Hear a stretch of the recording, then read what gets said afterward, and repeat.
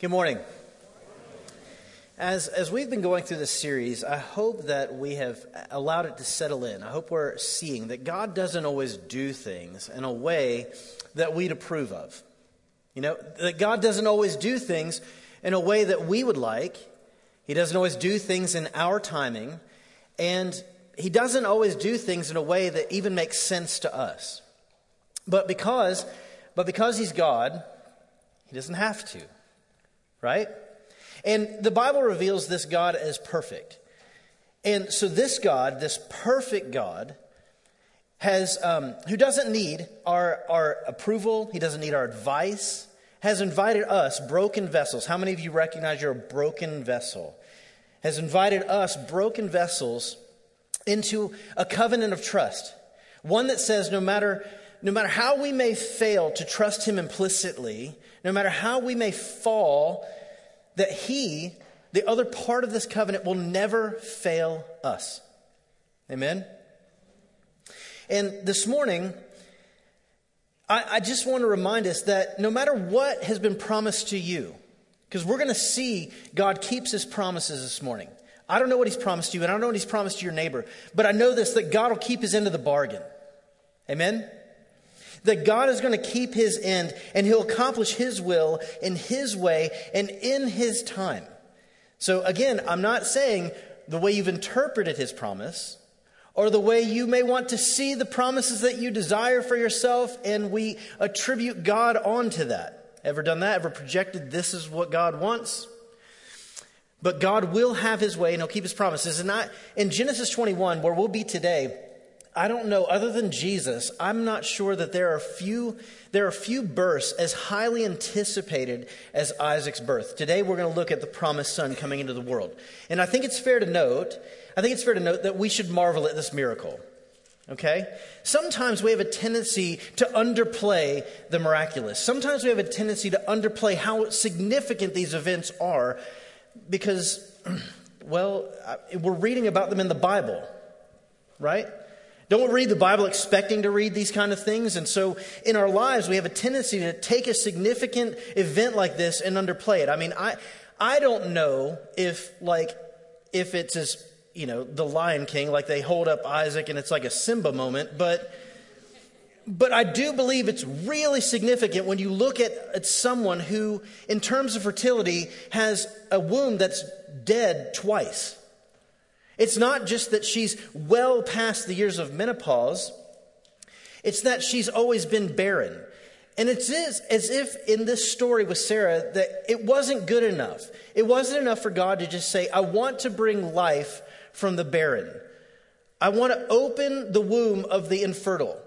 It was like God said, hey, I want to open the womb of the infertile, and I want to do it once the ovaries have completely shut down. I want to do it so that absolutely nobody can take credit for this but me. And that people will turn and honor me by what I'm doing in the life of the people that I love, that were created in my image. And I think that today, if we heard of this, if we read of this, it would still floor us. In 2018, if we found out a 90-year-old woman had given birth to a baby, and then we found out that this woman, her entire life had been barren. It doesn't matter what network you like to watch. It would be newsworthy. It would be global news, and it would hit us on our televisions or on our phones. No matter where we are, we would hear of this. Agreed? In fact, the following is a detail from an article that was printed September 8th, 1981 in the Chicago Tribune. It says this: a woman whose ovaries ceased to function almost 3 years ago have given birth to a healthy 9-pound baby girl, baffling doctors at 3 different hospitals. It is impossible. It's impossible, the 35-year-old woman quoted the doctors saying when they detected a fetal heartbeat. In effect, the birth took place after the woman had gone through menopause. The woman had been diagnosed with premature ovarian failure and was told that she did not have to worry about getting pregnant. A further complication was that this woman particularly was on hormone medication to ease the symptoms of menopause at such an early age. These medications typically serve as very effective contraceptives. Dr. Jerry Rakoff, director of the Scripps Clinic Medical Group's Fertility Center, had confirmed the diagnosis of another physician, but was also the one who eventually discovered the patient was pregnant. Rakoff said neither he nor Dr. Jen Willens of the University Hospital, who delivered the baby on August 18th, had ever heard of a birth by a woman so well documented with a case of premature ovarian failure. At that time, in 1981, Rakoff said that there is no medical therapy that exists to reverse premature ovarian failure. Now today, I don't know if that process can be reversed or not, but at this time, this was the response of the medical world less than 40 years ago.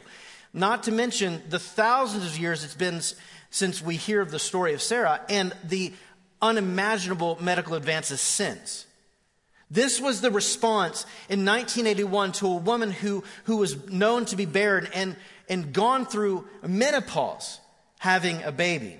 In fact, Sarah's response to the initial notion was this. In verse 10 of chapter 18 in Genesis, it says, "The Lord said, I will certainly come back to you in about a year's time, and your wife Sarah will have a son." Now Sarah was listening at the entrance of the tent behind him. Abraham and Sarah went out, and they were old and getting up in years. So Sarah had passed the age of childbearing, and her response was, she laughed to herself. "After I'm worn out and my Lord is old, will I have delight?" The entire chapter we're about to get into in Genesis 21, the entire chapter that we're about to examine cannot be understated. We too often today downplay the miraculous. And maybe in our comfort, maybe in our own numbness, maybe in our tendency, like Wade just sang about, to come in and walk through the rigor or the ritual of quote unquote worship, we distance ourselves from the God of the Bible. Not meaning to, not knowing to, but we have a tendency to forget that Jesus is still the healer. And he's the God of the miraculous. And he works outside the bounds of our reasons. And here's the beauty of it. He has invited us in. Last week, Pastor Lynn led us through the fact that he has welcomed us into a covenant. And it's not a contract that can be broken. He, in fact, desires to come close to us. The narrative of Scripture is that he desires intimacy with you and I, and he desires that we would come close with awe and with wonder. And we would witness this morning that the God of Abraham, who we see move in this historical way in his life, is the same yesterday, today, and forever. And this morning, as you sit here and I sit here, this is our God as well. It's the same God who desires to not only make promises and be in relationship and be in covenant with you and I, but it's that we would trust him implicitly and be willing to follow him wherever he would lead, even if it didn't make sense, because we trust that he keeps his promises. This morning in chapter 21, let's just begin. Verse 1, I just want to read this first verse because I think this is really important to read and stop. "The Lord came to Sarah as he had said, and the Lord did for Sarah what he had promised." Enough said, right? Let's pack it up, go home. Point 1, God will do what he promised. Amen? Not what you promised, but God will do what he promised. And how many of you for this morning, that's encouraging? That's encouraging this morning, that God's not a liar. And Hebrews 13:5 says that he will never leave you and he will never forsake you. That he'll never leave you and he'll never break a promise to you. This had been 25 years after the promise had been made. 25 years later, 25 years ago, they were made a promise. Abraham, 75, is told, you'll have a son, and it's going to come forth from your barren wife. And she's going to have that son, even though she's been barren and she's well up in age. This child's coming. And 12 years after that promise, Sarah looks at the situation and goes, in shame, maybe it's me. Maybe it's me standing in the way of what God wants to do. So let me help. Let me interfere. And the indecent proposal of Hagar is presented. 12 years after that, God shows up and says, now it's time. 24 years after the promise, he shows up in chapter 18 and says, now it's time. In a year's time, she's going to bring forth a child. And it's not going to come by Hagar. It's going to come forth from your barren wife whose ovaries are twice dead. And I'm going to give you my son of promise, Isaac. My covenant is with him. It's going to happen. And in skepticism and in response, she laughs because it just doesn't make sense. A year after, Isaac is born, 25 years after the promise, and there's Sarah nursing her baby. And under her mother's care, Isaac is bonding with his mother. Hello? Like, this should be exciting. This is relieving. This is not just something we breeze over in the Bible, but that we recognize, hey, 25 years in our flesh seems really long, but how many of you are 40 or older? How many realize 25 years goes real quick? And in God's timing, a God who is eternal, 25 years is a blink. It's but a vapor, the Bible says. And so we can trust God. That can't be understated. Amen. We can trust Him. Can you trust Him? Yes. Even when things around you are falling down because you have made a mistake. You serve a God and you're in covenant with a God that despite your failures will not leave you and won't break a promise to you. You can trust Him. Too often we try to impose on God our own failures, our own hurts. We try to impose on God our own disappointments, and we try to humanize Him, causing disbelief. Let me read on. In verse 2 it says, Sarah became pregnant and bore a son to Abraham in his old age, and at the appointed time God had told him. Abraham named his son who was born to him, the one Sarah bore him, Isaac. When his son Isaac was 8 years old, Abraham circumcised him, as God had commanded. And Abraham was 100 years old when Isaac was born to him. Verse 6, Sarah said, God has made me laugh, and everyone who hears will laugh with me. She also said, who would have told Abraham that Sarah would nurse children? Yet I have borne a son for him in his old age. Let's look at the response of Sarah. She laughs a second time. Not a first time, a second. We already saw her laugh once in skepticism. We already see her laugh in a way that we might be able to relate to because it doesn't make sense. And God's about to do something that works outside the bounds of reason. We see her laugh a second time in amazement. How many of you have ever been proven wrong by God? How many of you have ever been grateful to be proven wrong by God? And you find yourself breathing deeper. You go, whew, and you're relieved when you didn't know when that check was going to come in. You weren't sure how you were going to pay rent that time. You weren't sure if they were going to keep the lights on. And God showed up, and you find yourself at your mailbox going, there is a God. And you can't help yourself but smile because God will do what God promises. And so Sarah laughs the second time in amazement and astonishment and says, the world will laugh with me. In astonishment because Simba's here. She delights in the promises and provision of God. I want to read an excerpt. It's from the Message, but I just like the way Eugene Peterson transcribed this in Romans. It says in Romans 4, so how do we fit what we know of Abraham, our first father in the faith, into this new way of looking at things? If Abraham, by what he did for God, got God to approve him, hinge on that. If what he did got God to approve him, then he could certainly take credit for it. But the story we're given is a God story, not an Abraham story. What we read in Scripture is Abraham entered into what God was doing for him, and that was the turning point. That he trusted God to set him right instead of trying to be right on his own. If you're a hard worker and you do a good job, you deserve your pay. We don't call your wages a gift. But if you see the job is too big for you, that's something only God can do, and you trust Him in it, you could never do it yourself, no matter how hard or long you worked. Well, that trusting Him to do it is what gets you set right with God. By God, it's a sheer gift. David confirmed it this way. saying that the one who trusts God to do the putting everything right without insisting on having a say in it is one fortunate man. Fortunate are those whose crimes are carted off, whose sins are wiped clean from slate. Fortunate is the person who against the Lord does not keep score. Do you think for a minute that this blessing is only pronounced over those who keep our religious ways and are circumcised? Or do you think it possible that the blessing could be given to those who never heard of his ways, who were never brought up in the disciplines of God? We all agree, don't we, that it was by embracing what God did for him that Abraham was declared fit for God. By us entering in and trusting him. This is a God story, not an Abraham story. This is key.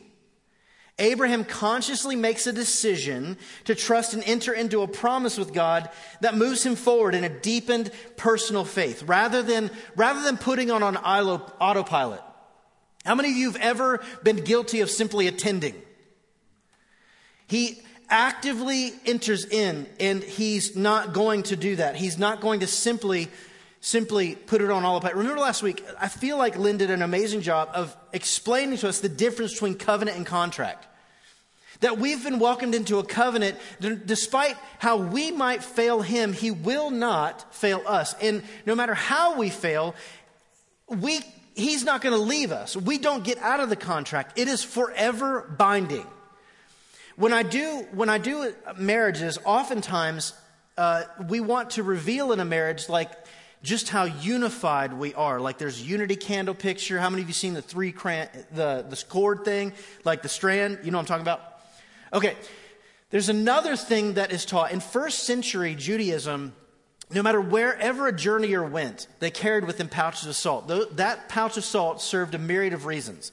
It was ointment. It was additive. Like we do, it added flavor. It was a preservative. It preserved meat. We didn't have refrigeration then.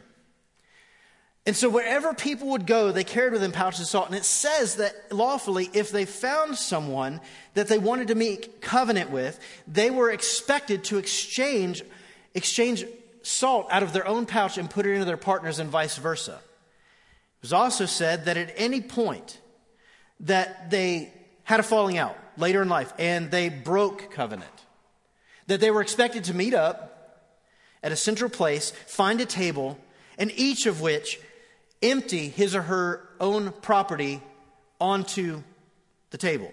The whole pouch emptied. What was expected was for he or she to take back his or her original property. This was expected. So with that said, it was a visual representation that all covenants under God are eternal and they cannot be broken, because it would be impossible to take back his original property. We're not Indian givers, and we don't serve a God who's an Indian giver. It was a picture that no matter what we do, no matter how we do it, we're not going to find ourselves on the end of God's stiff arm. Hello? That he won't leave us, and he's not going to take back what he promised to us. Thus, he won't allow us to take back what we promised to him. No matter how many times we think we have. How many of us have found ourselves at these altars repeatedly laying down habitual sin? God says, repeatedly cast your cares upon me because I love you. It's not because I need you to. I don't ask you to pray because I have to or I expect it. I let you pray because you can. Hello? And so this morning, God will do what he promised. And we have to be able to actively join in that because we are partakers of his promise. Hello? We get to partake in the promise of God. Point 2, we are allowed to enter in. Let me continue reading. The child grew and was weaned. And Abraham held a great feast on the day Isaac was weaned. But Sarah saw the son mocking, the one Hagar the Egyptian had borne to Abraham. So she said to Abraham, drive out this slave with her son, for the son of this slave will not become a co-heir with my son Isaac. This was very distressing to Abraham because of his son. But God said to Abraham, do not be distressed about the boy and about your slave. Whatever Sarah does, listen to her. Because your offspring will trace through Isaac. And I will also make a nation of the slave's son, because he is your offspring. Early in the morning, Abraham got up, took bread and the water skin, put them on Hagar's shoulders, and sent her and the boy away. She left and wandered in the wilderness of Beersheba. When the water in the skin was gone, she left the boy under the bushes and went and sat a distance, about a bow shot away, for she said, I cannot bear to watch the boy die. While she at a distance wept loudly, God heard the boy crying, and the angel Lord came to Hagar from heaven and said to her, What's wrong, Hagar? Don't be afraid, for God has heard the boy crying from the place where he was. Get up, help the boy up, grasp his hand, for I will make him a great nation. Then God opened her eyes, and she saw a well. So she went and filled the water skin and gave the boy a drink. God was with the boy, and he grew and settled in the wilderness and became an archer. He settled in the wilderness of Paran, and his mother got a wife for him in the land of Egypt. Though we often mess up, God himself allows us to come in, and he himself steps in to bless us because our lives are hidden in his. He is compassionate when we are ignorant. Hello? He's compassionate when we are ignorant, unknowingly still welcoming us in. It had been 25 years since the promise had been first given. His timing isn't always ours, and thus, when you look at the timeline of how these people responded, I think there's some, we can all relate, but there's this evidence of compassion by God for their interference. It's like, look, I know you don't know my time, but you've got to be willing to wait a minute. Wait on me. 25 years is not that long. So he's compassionate when we second guess ourselves and our worthiness to be in covenant with him, or even worse, listen, when we second guess him and we call him a liar in our hearts and in our minds. He's still compassionate when we're ignorant. He's compassionate when we interfere. Lest we forget, the very woman that Sarah just sent away, this baby was her idea. You know, like she sends away, frees herself of Hagar and a potential co-heir in Ishmael, but this was her idea. Sarah's lack of faith initially got them into this whole thing. And so Abraham, who has been walking with the boy Ishmael, now 13, is having to send his son away. Not going to be in his life anymore. Loves his son. And because God had made a promise to Abraham, and God was working in such a way that welcomed Abraham into his story, he blesses Ishmael because of the love that he has for Abraham, and because of Abraham's love for Ishmael. But he says, do what your wife has requested. How many of you, this would be so difficult? Can you imagine having to send away your own child? And it's just to make, most of us can't relate to this. Make the other wife happy. It's weird. But this is her idea, and God compassionately comes. And most of us don't get to see. In Scripture, God doesn't show up 2 times to someone. We don't see these multiple theophanies show up where we see God so have such favor with Hagar in her innocence. And Ishmael, think about how innocent Ishmael is. He had nothing to do with this. He had no say. He just was brought into the world and loved his parents. And now he's sent away. And this experience where we see God show up and speak the very things that we saw the last time. God shows up to her and says, do not be afraid. Says it again. What favor does God have with the innocent? And that's kind of my third point. He's compassionate with the ignorant. He's compassionate with when we interfere. And he's compassionate with the innocent. Psalm 34:18 says that he is close to the brokenhearted. He assures Hagar that she'll be redeemed. Hagar's visited this second time, and it's at this point of near death, but it's almost as if like God's working a miracle on both sides here. Much like the ovaries had to be dead. Much like the land had to be barren for God to bring fruit. He does it for Ishmael too. And when he shows up, he doesn't speak to the immediate need.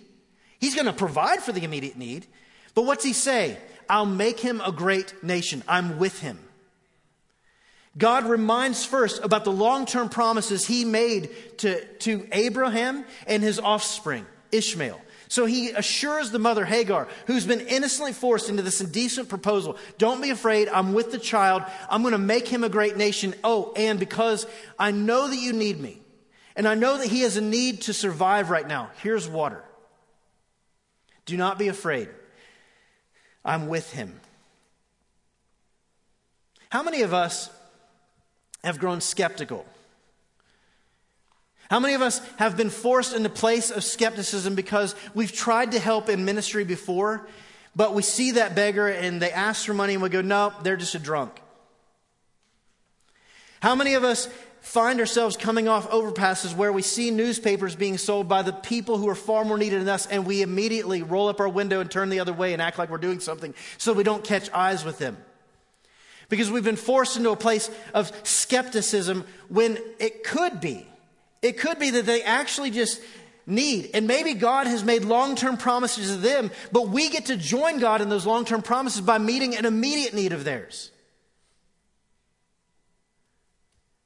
Maybe it's just me, but I've rolled past those people far too many times. I've been asked and I excuse them or excuse myself far too many times. And I don't think about the long-term impact that may have on someone. I mean, the scripture says we entertain angels. But what about the ministry of just surely showing out of our kindness, out of our own hospitality, out of our own blessed understanding that God has provided for us and we've been promised things, and out of that provision, we laugh like Sarah by giving away some of what God has given to us. And here's the thing, we don't dictate how they may use it. We just help meet a need. Third point, we're ambassadors of the promise. Not only do we get to partake in this promise, we're ambassadors of this promise. I could ask the crowd, are you Apple or are you Droid? And you've got an allegiance, right? Let's prove it. How many Apple users? Hands up. Woohoo! There you go.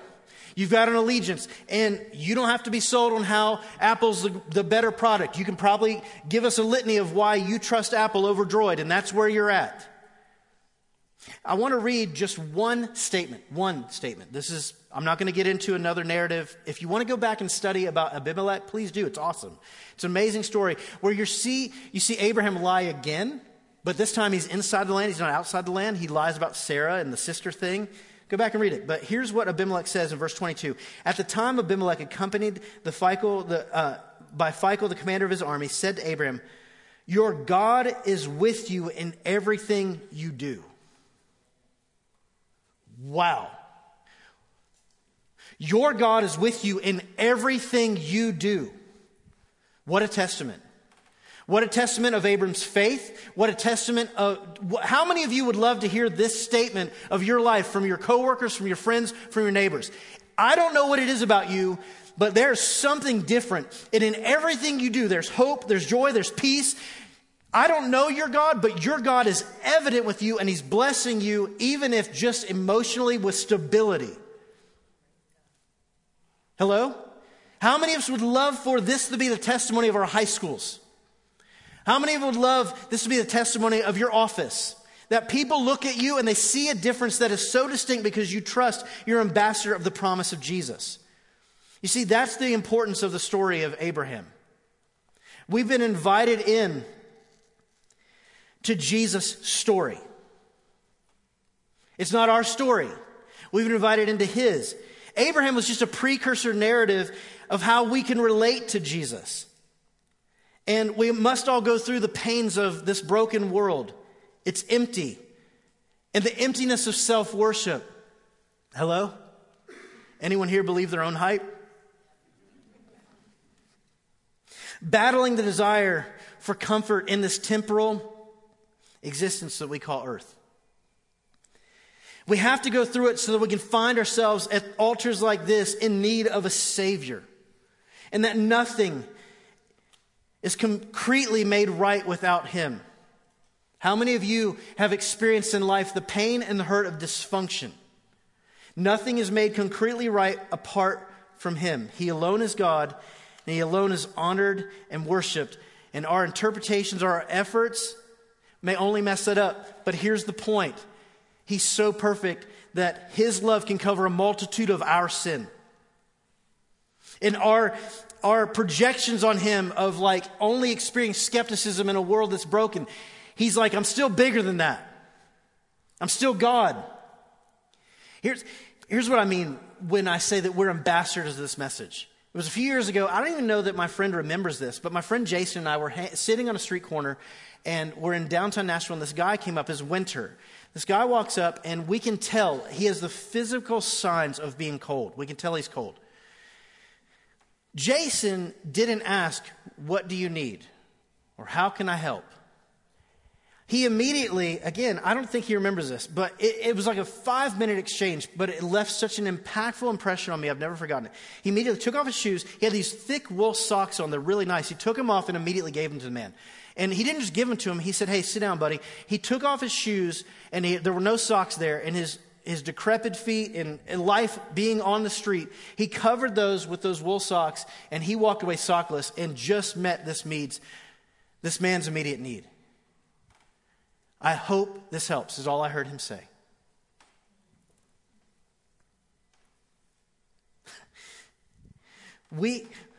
How many times has God helped you when you weren't sure where help was coming from? And God did something that only God can do.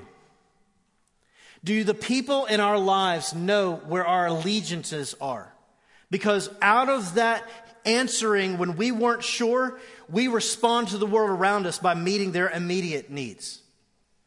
We meet them in our hope, in our joy, and maybe we just meet them practically. Because here's the thing, in Matthew 5, it says that we're to love even our enemies. That's what distinguishes us.